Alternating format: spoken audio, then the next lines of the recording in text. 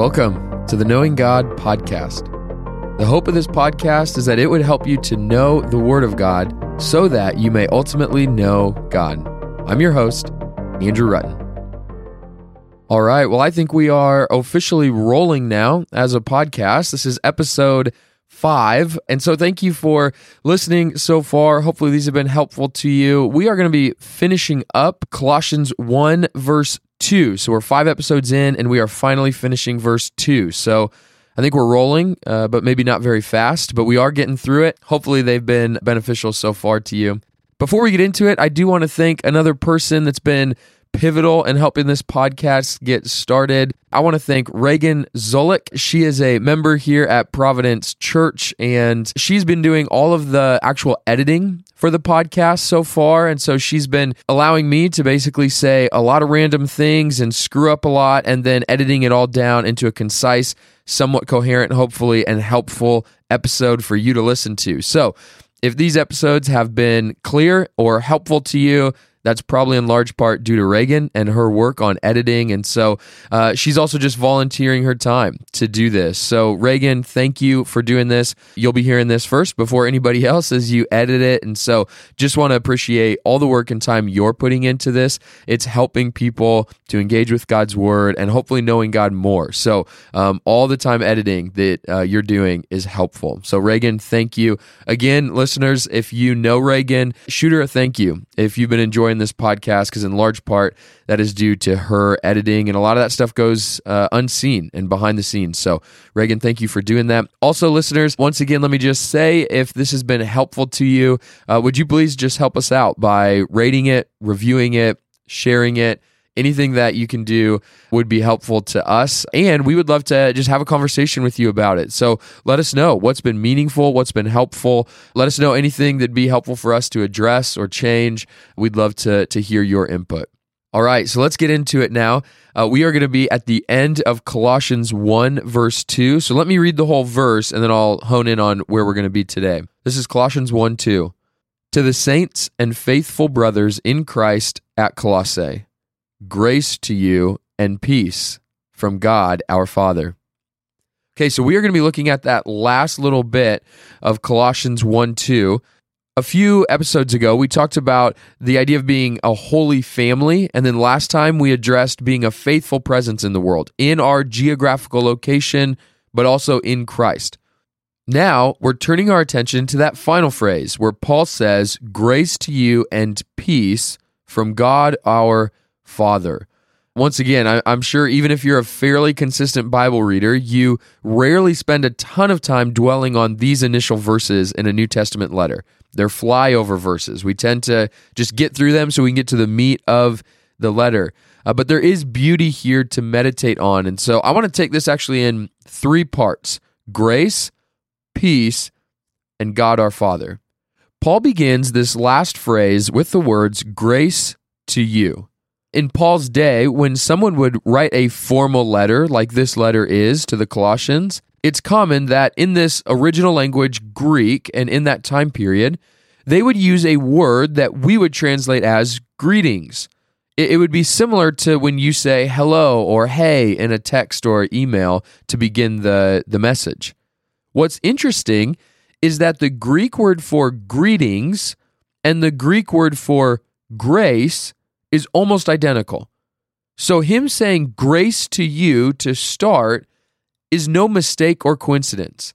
While most letters were simply saying hello as a way to start their correspondence, Paul in this time period says grace is the starting point.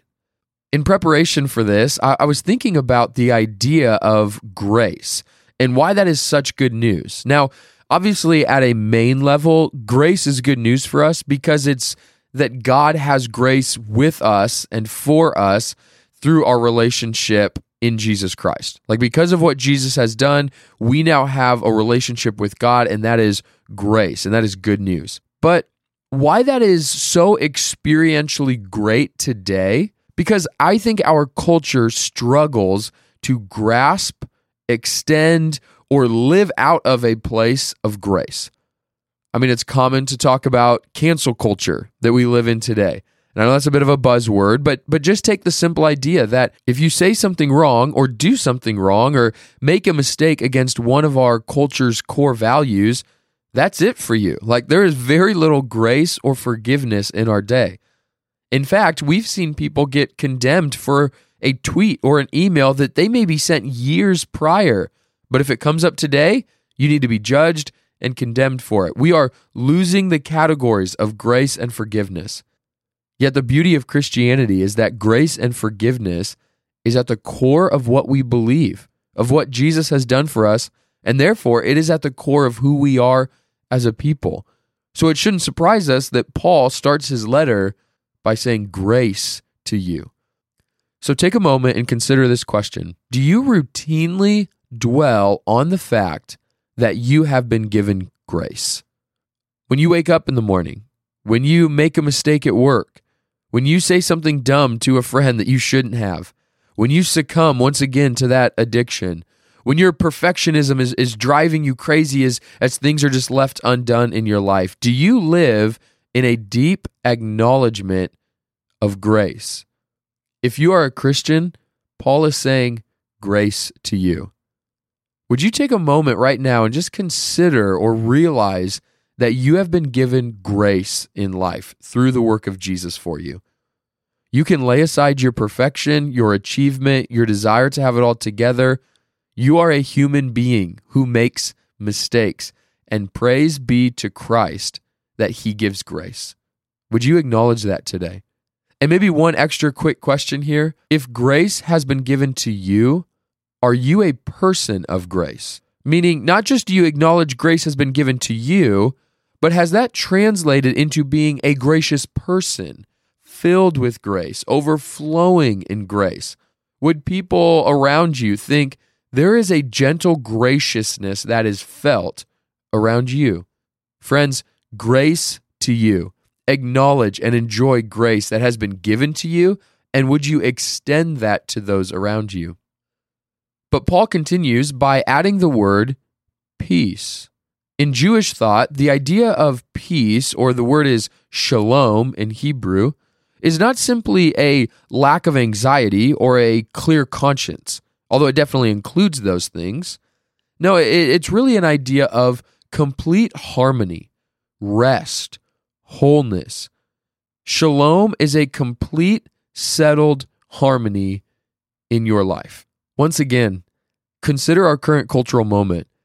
Is there anything that sounds better than a complete, settled harmony in life? Or to flip that, is there anything more countercultural today than that? Paul is encouraging the holy family in Christ in Colossae that because they are in Christ, they have not only been given grace in their life, but they've been given a wholeness, a shalom, a peace. And in some sense, I believe that peace comes from a robust recognition of grace. Without grace, your life is spent trying to measure up, fill up your life, be the right person. But under grace, your life is marked not by your deeds, but by the work of Christ on your behalf.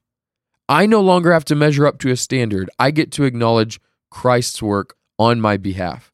I no longer have to strive to control my life. My life is hidden in Christ's work on my behalf. I no longer have to worry about the future. My future is secured in Christ's work on my behalf. I no longer have to stress about not letting people down. My validation is firmly in the life of Christ on my behalf. It is grace that produces a life of shalom, a life of harmony. Consider today, if you can acknowledge being a recipient of grace, how does that need to transform your life into a life of peace? Or it might be helpful to ask it like this: where in your life does there seem to be a lack of harmony or peace? And is it possible there is a lack of grace at the core of that situation?